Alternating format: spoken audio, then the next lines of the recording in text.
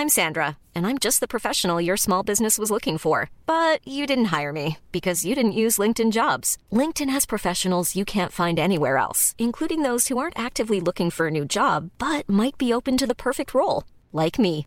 In a given month, over 70% of LinkedIn users don't visit other leading job sites. So if you're not looking on LinkedIn, you'll miss out on great candidates like Sandra. Start hiring professionals like a professional. Post your free job on linkedin.com/people today. Hey there, it's Michelle Norris. I'm host of a podcast called Your Mama's Kitchen. When I travel, I'm usually looking for a way to find a taste of home when I'm not at home. And one of the things I love to do when I am at home is entertain. And Airbnb allows me to do that. When I was in California recently, I rented a house that had a great kitchen. And when we were sitting around the table, we're all thinking, we're in someone else's house. Someone could be in all of our homes as well. If you have a home, but you're not always at home, you have an Airbnb. Your home might be worth more than you think. Find out how much at airbnb.com/host.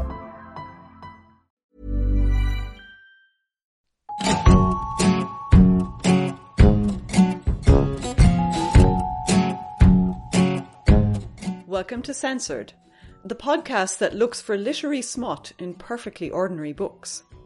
I'm Aoife Bhrutnach, a historian reading to avoid researching. I'm on Twitter at CensoredPod if you want to say hi or suggest rude books for future episodes. If you're able to support the show, search CensoredPod on Patreon, or just tell a friend to listen. This episode's book is There Were No Windows by Nora Holt, which was published in 1944. I've been looking forward to talking about Holt for a while now, because her career tells us a lot about censorship in Ireland.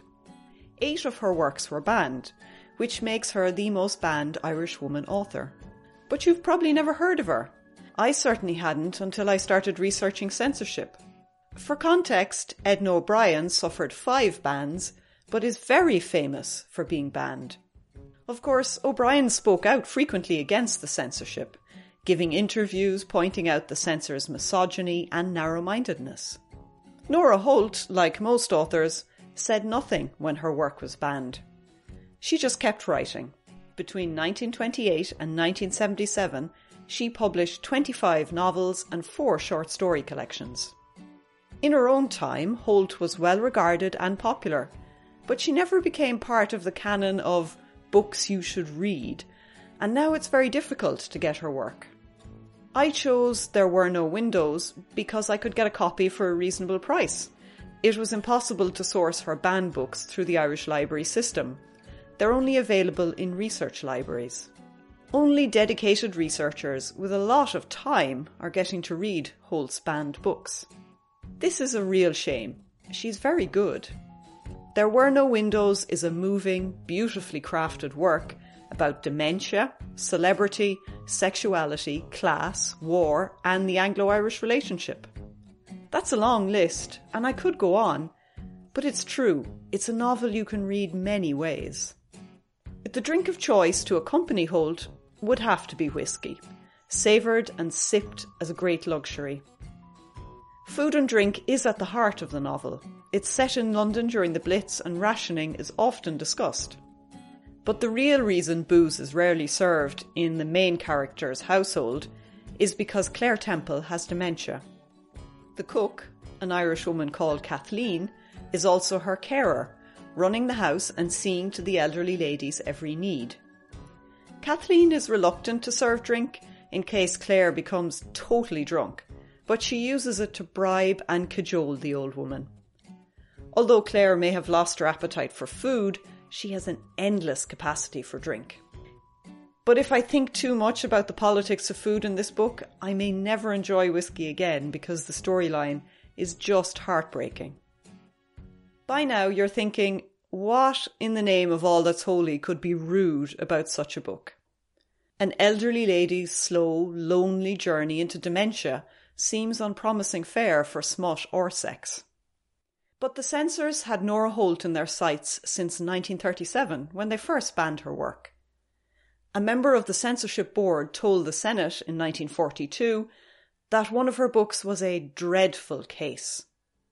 He refused to go into detail about it because it was too horrible and revolting. There's no doubt the censors were well aware of Holt. To be honest, only careful reading would have revealed the bannable content in this book. I'm convinced they read There Were No Windows quite closely. As you read the book, it slowly emerges that the central character, Claire Temple, did not live a conventional life. When dining with her staff in the kitchen, she openly talks about her past affairs, how she met her lover in a flat and cooked him cheese omelettes. Then she casually mentions her husband's affairs by saying, quote, "He had started to make love to one of my best friends," unquote. So by page 37, Holt gently, without any drama or fuss, introduced extramarital sex and infidelity. Even worse, it's the lady of the house casually sharing details of her private life with her servants, the women she employed to cook and clean for her. This is a topsy-turvy world, as Claire calls it on page 5, where the employer makes her own bed and is enthralled to her employees. Then the kitchen gossip gets really salacious. Mrs. White, the washerwoman, shares her suspicions with Kathleen about her butcher and his power over rations. And I'll read this out from page 39 to 40. "Are you satisfied with your butcher?" Kathleen asked Mrs. White, who withdrew a fascinated gaze. "Not altogether. He's better than some, but he favours. There's no doubt he favours. There's a woman I know gets liver, and the best calf liver at that, from him regular, but oh no, he never has any for me." "You should get him to favour you," said Kathleen. Mrs. White shook her head and her lips drew together. "I know too much about him," she said. After a moment's hesitation, she added, "I know why he favours, see?" "Why does he?" Mrs. White sat forward, suddenly exhibiting unexpected dramatic talent. "They say there's hardly a woman that's registered with him that doesn't go with him," she hissed across the table. "Why? Is he that good-looking?" "It's not that, but that's how they get an extra bit of meat or something fancy like liver, see?" Now that's a bit of juicy, smutty gossip. Meat for meat, I suppose. Sexual impropriety offended past Irish censors, but I think British people today who bang on about the Blitz spirit would hate this version of the home front. Certainly brings a whole new meaning to stiff upper lip. Kathleen is fairly incredulous herself, and I'll read out her response. "And do you believe it?" "Believe what?" "That it's true that's what they do it for." "More likely that it's a packet of cigarettes or a quarter of tea slipped across. I've seen a woman pass £50 myself, and there was a man sacked over in Queensway for giving one woman more rations than she should have coming to her. The manager came out and caught him in the act, you know. But even in this country, I wouldn't believe..." I just love Kathleen's refusal to believe that such immorality was possible even in this country. Like many Irish people in the 40s, she thought that the Brits were a bit loose. The censorship regime in Ireland hoped to keep British filth out, and it obviously did a good job if Kathleen can't even imagine trading sex for rations.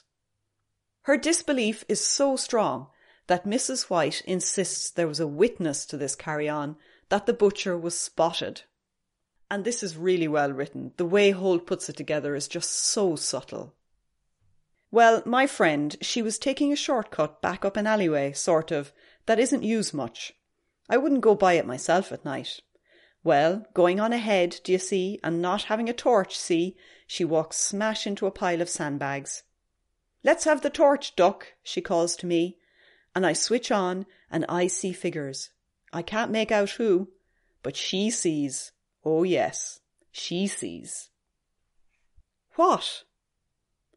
"Her butcher, and my butcher too, and the butcher for that matter of most of us round our way, and she sees who's with him too." "Who?" "That woman that I was telling you of. Her that's living with a man that's not her husband, and has children by him too." "And they were..." "They were, right there, trusting to the dark, of course, not to be seen." thrusting in the dark, more like. It stands to reason that blackouts facilitated more sex in public places, people being people. Kathleen is outraged by the whole scenario and refuses to believe it, saying, "You're getting it all wrong and should think shame of yourself for thinking such badness." I want to turn to Kathleen now because I think she's fascinating. Anyone who reads Molly Keane will recognise this type of Irish servant. Strong, good-looking, vigorous, tough-minded, alarmingly capable. Holt doesn't have Molly Keane's cynical eye, but she is alive to the power dynamics of the employer-servant relationship. While Kathleen is not an old retainer who knows all Claire's secrets, she has the old lady almost completely at her mercy. Claire knows this, but her awareness of her situation comes and goes with her memory. Holt shows how a person with dementia has flashes of insight in the midst of the confusion. But Kathleen is not very sympathetic of Claire Temple's plight. She firmly believes that Claire is sex mad. When Mrs. White wonders why Claire always asks her about her husband, who is deceased, Kathleen has a ready answer. And this is from page 49. "It's the badness that's in her, that's why," answered Kathleen decisively. "She wants to talk about men, that's all. She wants to talk about her own husband. Though she was never married to him, that's what I've heard, and that's what she admitted to me more than once. In a sort of way. Rambling on, she was." It's interesting that it's an Irish voice that tells us about Claire Temple's greatest social and sexual transgression. That she lived with a man while pretending to be married to him. She had lived in sin. Obviously, the censors would ban a book whose central character had behaved so badly. Kathleen firmly believes that manifestations of Claire's dementia are formed by her past sexual sins. And this is Kathleen again from page 51. "Did you hear the barefaced way she boasted to you about cooking for a lover, a man she was living with and in a little flat unbeknownst to anyone? She doesn't mind who knows about her wickedness. Those are the two men she loses no chance of talking about. The one she had before she pretended she was married, and then the one she pretended she was married to, who ran off and left her for another woman." Mrs. White thinks it's a sad story, but Kathleen has no pity at all, and she continues, "All her own fault. What do you expect? And she carrying on with men that were married. Both of them were married, you know. And the badness of her mind continues to this very day, as you see for yourself when she's about 80 years of age. The young servant condemns her old employer's morality and sees her dementia partly as a result of her wickedness or badness. Sexual immorality is not simply misbehaviour, but comes from a deep flaw in a person. Now, in Kathleen's defence, Holt makes it clear how hard it is to care for someone with dementia. Claire is very active. She leaves the house without her purse, follows Kathleen around and accuses her of theft or rudeness. You can't help feeling sorry for servants who have to do all the work in the days before labour-saving devices. When an absent-minded Claire spills her tea or drops toast on the carpet, there's a lot of work involved to clean that up. Kathleen is not patient enough to deal with the situation, and she dislikes Claire Temple too much to be nice to her. For me, the most amazing part of the narrative is how finely balanced your sympathy for Claire is. You can't help but feel sorry for her, left alone in a house with no visitors, no friends or family to care for her. But she's also a horrible old snob. And this from page 82 shows how hypocritical Claire could be. Of course, the whole point of Cook's fiery and unsuitable behaviour was that she wanted to be left alone with her lover. All right, she was no spoilsport, no stern moralist. At the same time, and considering that she paid Cook to be a cook, and not spend her evenings committing fornication or adultery, for most probably her soldier swain was a married man, it was most decidedly a breach of manners. She must tell her that this evening must be an isolated occasion of sin. After all, the sins of the lower classes could never attain to romance. There had never been a single romance in history which concerned people who had been humbly born. Cheeky old wagon. I can't believe she talks about fornication and adultery. Her own affairs were dramatic, passionate, wonderful things, but Kathleen's romance isn't worth noting. For all her own freedoms, Claire refuses to extend the same sympathy to those lower on the social scale. Cool fact, a crocodile can't stick out its tongue. Also, you can get health insurance for a month or just under a year in some states. United Healthcare short-term insurance plans, underwritten by Golden Rule Insurance Company, offer flexible, budget-friendly coverage for you. Learn more at UH1.com. Ryan Reynolds here from Mint Mobile. With the price of just about everything going up during inflation, we thought we'd bring our prices down. So to help us, we brought in a reverse auctioneer, which is apparently a thing. Mint Mobile Unlimited Premium Wireless. How to get 30, 30, bit to get 30, bit to get 20, 20, 20, bit to get 20, 20, bit to get 15, 15, 15, 15, just $15 a month? Sold! Give it a try at mintmobile.com/switch. $45 up front for 3 months plus taxes and fees. Promo rate for new customers for limited time. Unlimited more than 40 gigabytes per month. Slows full terms at mintmobile.com. There's never been a faster or easier way to start your weight loss journey than with PlushCare. PlushCare accepts most insurance plans and gives you online access to board-certified physicians who can prescribe FDA-approved weight loss medications like Wegovy and Zepbound for those who qualify. Take charge of your health and speak with a board-certified physician about a weight loss plan that's right for you. Get started today at plushcare.com/weight-loss. That's plushcare.com/weight-loss. plushcare.com/weight-loss. One of the more surprising things I found out about the Claire Temple character was that Hunt modelled her very closely on a real person called Violet Hunt. She was a socialite and writer who lived from 1862 to 1942. The position of women changed dramatically in her lifetime, and Hunt took advantage of that. She had a number of scandalous affairs with married men, but her reputation did not prevent her hosting literary salons or participating in the suffragette movement. She was witty, attractive, and independent. By 1908, she was considered one of the leading women authors in England. She was even a victim of censorship. Her best-known book was banned from Booth's circulating library for being improper. She had plenty of offers of marriage in her 20s, but didn't want to settle down into cosy domesticity. She sounds like a liberated woman having a great time. For such an unconventional woman, her behaviour during her last great relationship was kind of strange. Hunt lived with novelist Ford Madox Ford from 1909 to 1915. He was a married man, like her previous lovers. She was desperate to get married, but he couldn't get a divorce. In an act of pure desperation, she published a book under her assumed married name, and his actual wife sued her for libel. Naturally, Hunt lost, and the trial irreparably damaged her relationship with Ford. Although they split up, she continued to use his name on her personal stationery in the 1920s and 30s. In Holt's book, Violet Hunt became Mrs. Claire Temple, a non-married woman living as a widow, even though she was never a Mrs. There's one part of Hunt's story that Holt did not use. Hunt was diagnosed with incurable syphilis in 1905. Her mental decline in old age was exacerbated by the disease.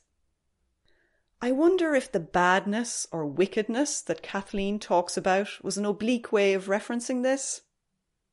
I honestly don't know if Holt knew about the syphilis, but she did correspond with Hunt before her death. That Holt knew the subject of this novel personally makes it particularly sad. The Claire Temple character is both admirable and annoying, as Violet Hunt surely was. Hunt is now mostly remembered as an inspiration for characters in her lover's work, and her own work is mostly forgotten. Her story shows a woman finally succumbing to her Victorian morals after years of rebelling against them. And the theme of women's status runs throughout Holt's book. Claire had been involved in suffrage organisations, but mostly for the parties. She wasn't a committed political radical. She drew her self-worth from her affairs and her attractiveness to men. Now that she was old and alone, that consolation no longer existed. And this, from page 26, is a pretty powerful indictment of the whole status structure that confined women to certain roles. That was what she would like to ask God, if there were such a person. Why did women spend years learning to be women, becoming adept in flattery and charm? And then for years one was an old woman with white hair and hollow neck whom men did not desire to love. Well, she had held them still by conversation and by always having a good cook. But then another trick had been played against her. Her memory had gone astray, had cantered up hill and down dale, with the result that one was no longer very amusing. One was, in fact, a bore. How now, God? Was that altogether fair? God, that's so sharp. Like lots of women, Claire needed the adoration of men to give herself substance. She flirted to live. Her friends who dine occasionally compare her past witty self to, quote, a drooling, not too clean, semi-deranged old woman, unquote. That description is from page 93, and it actually shocked me, because Holt writes so delicately that the truth of Claire's state isn't brutally obvious until then. There is such sympathy and care in Holt's depiction of Claire, the dementia never really obscures her personality. At times it is a depressing read. In the end, a male doctor, decides Claire's fate. Dr. Fairfax dominates the end of the book. His viewpoint adjudicates between Kathleen and Claire's claims of ill usage. I found his sudden appearance kind of odd. He's just parachuted into this claustrophobic domestic drama and sets about resolving it. He administers a sedative to Claire and persuades Kathleen to stay on, if the old lady can be kept to the bed. This entails more drugs. It seems jarring to lose Claire's point of view in this final part of the book. I missed her, even though she was perplexing, maddening, and hard to understand. And I resented Dr. Fairfax for some reason. It's such a complex book that I cannot really explain my emotional responses to it. I can see why the Irish censor banned it. Claire was unrepentant about her scandalous life, but I do think it was a crying shame it wasn't widely read. Holt writes so sensitively about dementia from the perspective of the sufferer and those outside her. And her Kathleen-Claire relationship can be read as an upstairs-downstairs narrative or as an analysis of Anglo-Irish cultural relations. I've chosen to focus on the sex and morality parts, but Holt packs a lot into this book. It really is worth reading. I can't say it's a cheerful read. You might need to have some fluff lined up for afterwards. Holt has been rediscovered in recent years, thanks to Sinead Gleeson, Lucy Kennedy and Laura King for writing about her. Without their work, I wouldn't have found much information on Holt at all. Like many women artists, her work has become obscure and difficult to find. I'm sure censorship played a part in her fall from grace, because if books are not available, it's easier to forget about them. Nora Holt wanted to explore family life, marriage and relationships without reference to moral codes or religion, and that was just too much for the Irish censors, who found her too horrible and revolting. She kept going, though. Kathleen would probably have said it was because of the wickedness that was in her. Now it's time to document the wickedness in censorship bingo. Firstly, breasts. No, not at all.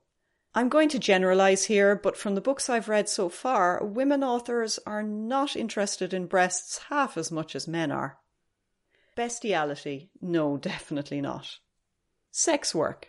Well, the sex for liver story may not indicate professional sex work, but trading sex for a commodity is close enough, so I think I'll tick that one. Racism. This is an interesting square. I do think the censor would have been horrified when Claire Temple calls Kathleen an Irish slut on page 24. Foreignness actually weaves throughout the narrative. Mrs. White claims all them foreigners is leading to sexual immorality, while a character's Jewishness is carefully dissected. So I think I will tick this box. And then drugs.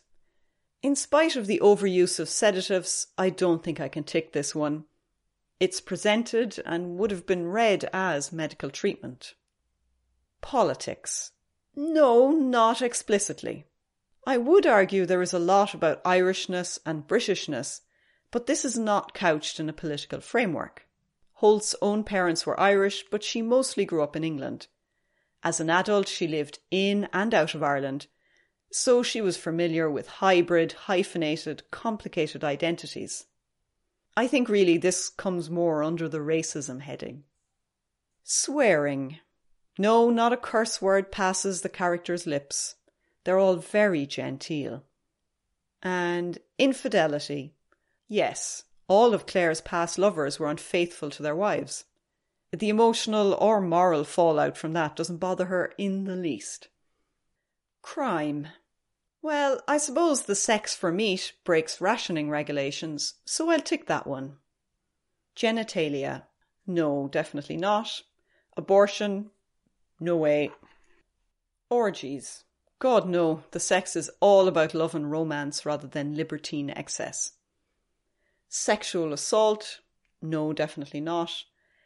Extramarital pregnancy. Actually, the woman shagging her butcher for better cuts of meat has children by a man she's not married to, so I can tick that. I feel like that scene in the kitchen would be a social media thread today where every possible sin gathers around this one bad woman. It feels very gossipy with a tinge of hysteria and self-righteousness. Masturbation. No. Sex toys. Definitely not. Feminism. Yes, I would say so. But it's not because of that one appearance of women's suffrage. The whole premise of Claire's story is in the unequal and unjust strictures placed on women in marriage. You could also read it as an exploration of that hackneyed question, can a woman have it all? Divorce. Funnily enough, it's never mentioned. None of the men Claire sleeps with get divorced. Contraception. No. Menstruation. No way. Blasphemy. I hadn't thought about it seriously, but the characters are pretty sceptical about God, divine will, or punishment. Claire questions whether God even exists. That sort of thing would give Irish censors a hernia. Even Kathleen is remarkably irreligious. She never uses typically idiomatic Irish phrases that invoke God or Mary. So I think I can tick blasphemy. Oral sex, no. Graphic violence, no, nothing. Queer content. There is one reference to lesbians on page 144. Hilariously, Kathleen doesn't know what the word means. But the figure of Oscar Wilde flits through the pages too. Oscar after his trial and imprisonment when he was living in exile on the continent. Wilde had proposed to Violet Hunt, the model for Claire, when she was young. Claire occasionally reminisces about poor Oscar and a chance meeting she had with him in France. He moved to greet her, but she cut him dead, and it's clear her betrayal haunts her. Holt chooses to foreground Oscar Wilde as a wronged man rather than a scandalous sinner. A radical choice in Irish literary contexts, but also brave in 1940s Britain. So I think I'll tick queer content. There Were No Windows scores 8 out of 25 in censorship bingo, a much higher score than I was expecting. It is not rude at all, or smutty, or sweary, or even salacious. But Holt is exploring the place of sex in marriage and outside it. Her narrative refuses to judge anyone for their bodily passions, be they Claire Temple or Oscar Wilde. But to be honest, on my first reading, all I could see was a story of a fading celebrity suffering from memory loss and loneliness. The readers of Ireland lost out when this was banned. It's a rich, complex and moving book.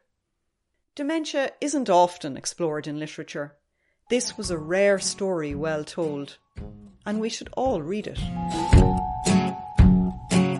The next book in the series moves from the tragedy of old age to the turbulence of youth. I'm tackling J.D. Salinger's The Catcher in the Rye, a famous tale of teenage boy angst. It's always been controversial and was one of the most censored books in the American public school system. Here's hoping it'll be full of filth, proper filth, openly discussed, so I won't have to work too hard. Till then, embrace the badness that's in you. It might be your best quality.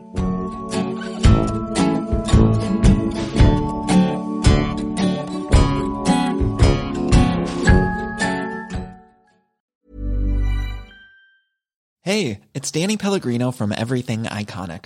Ready to upgrade your style game without blowing your budget? Check out Quince. They've got all the good stuff, shirts and polos, activewear, and fine leather goods, all at 50 to 80% less than other high-end brands. And the best part? They're all about safe, ethical, and responsible manufacturing. Get that luxury vibe without the luxury price tag. Hit up quince.com/upgrade for free shipping and 365-day returns on your next order. That's quince.com/upgrade. Even when we're on a budget, we still deserve nice things. Quince is a place to scoop up stunning high-end goods for 50 to 80% less than similar brands. They have buttery soft cashmere sweaters starting at $50, luxurious Italian leather bags, and so much more. Plus, Quince only works with factories that use safe, ethical, and responsible manufacturing. Get the high-end goods you'll love without the high price tag with Quince.